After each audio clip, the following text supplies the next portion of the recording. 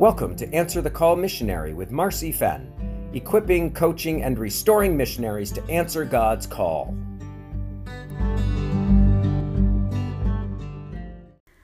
We are continuing with missionary orientation, what I wish I would have known. Last week we covered number 2, Set Your Priorities, part 1, and this week will be part 2. We've talked about how some of the wrong reasons of becoming a missionary can be a red flag that our priorities are messed up. So, priority list is, first, God needs to be number 1. It is through our relationship with God that we are called to serve. It will be through our relationship with God that we can continue to serve. So we should never lose our first love, never compromise our relationship with God. God is number 1. Keep our personal prayer and Bible time firm. Second, after God, is to take care of ourselves.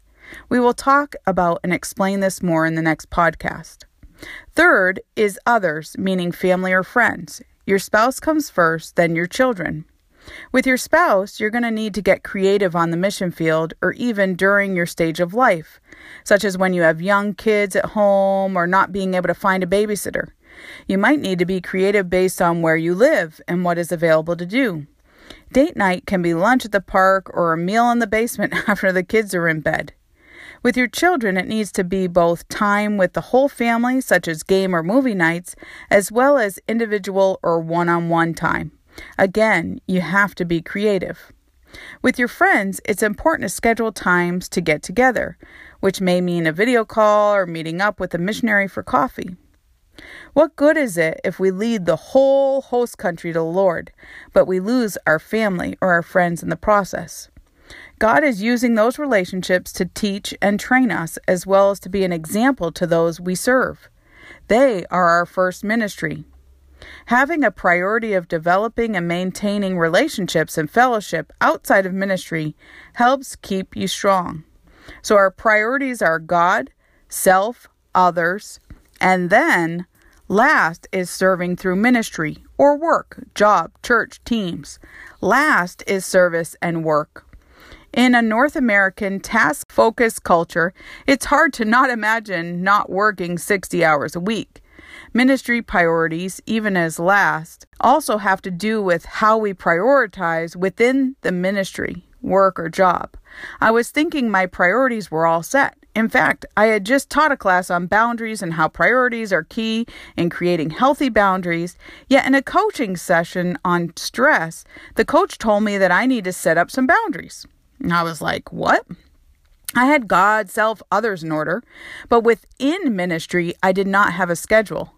Even though God had showed me to start doing a podcast and e-courses, I was letting other tasks take over my schedule instead of schedule the other tasks in and around what he had directing me to do.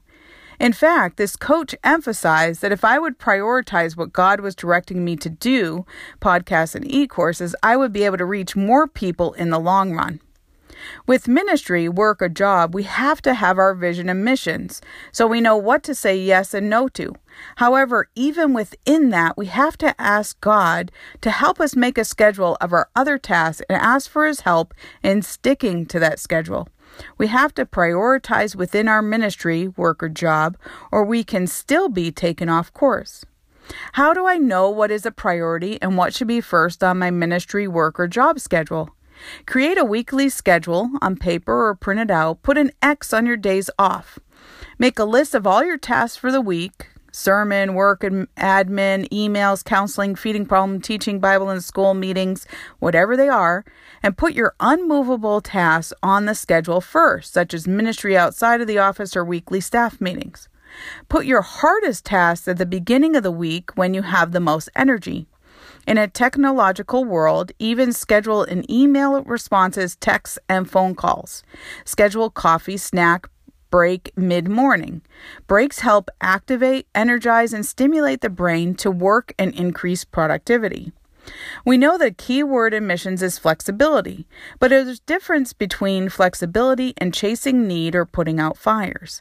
If we do not have clear vision and missions, have our priorities in order, or have a schedule, then we are at the mercy of whatever emergency comes our way. Do we really want to know where our priorities lie? If we want to know where our priorities are in our finances, we would track what we spend money on for a month and be able to tell based on how much we are spending where.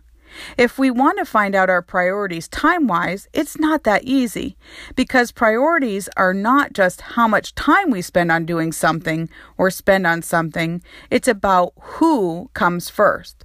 For time management, writing what we are doing helps because we can see when we are not managing our time well and when we need to get more help.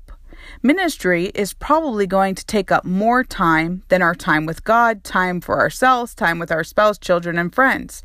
In the scheme of a week, what is coming first? How can I show God is first to me personally? I dedicate time to spend with Him. I don't let anything get in the way of it. I don't schedule anything else at that time. I might also focus or think about God throughout the day, letting Him be part in everything I do. How can I show God is first place to me in ministry? Maybe I begin each week or each day with staff prayer for the ministry, share devotions, or have a worship time.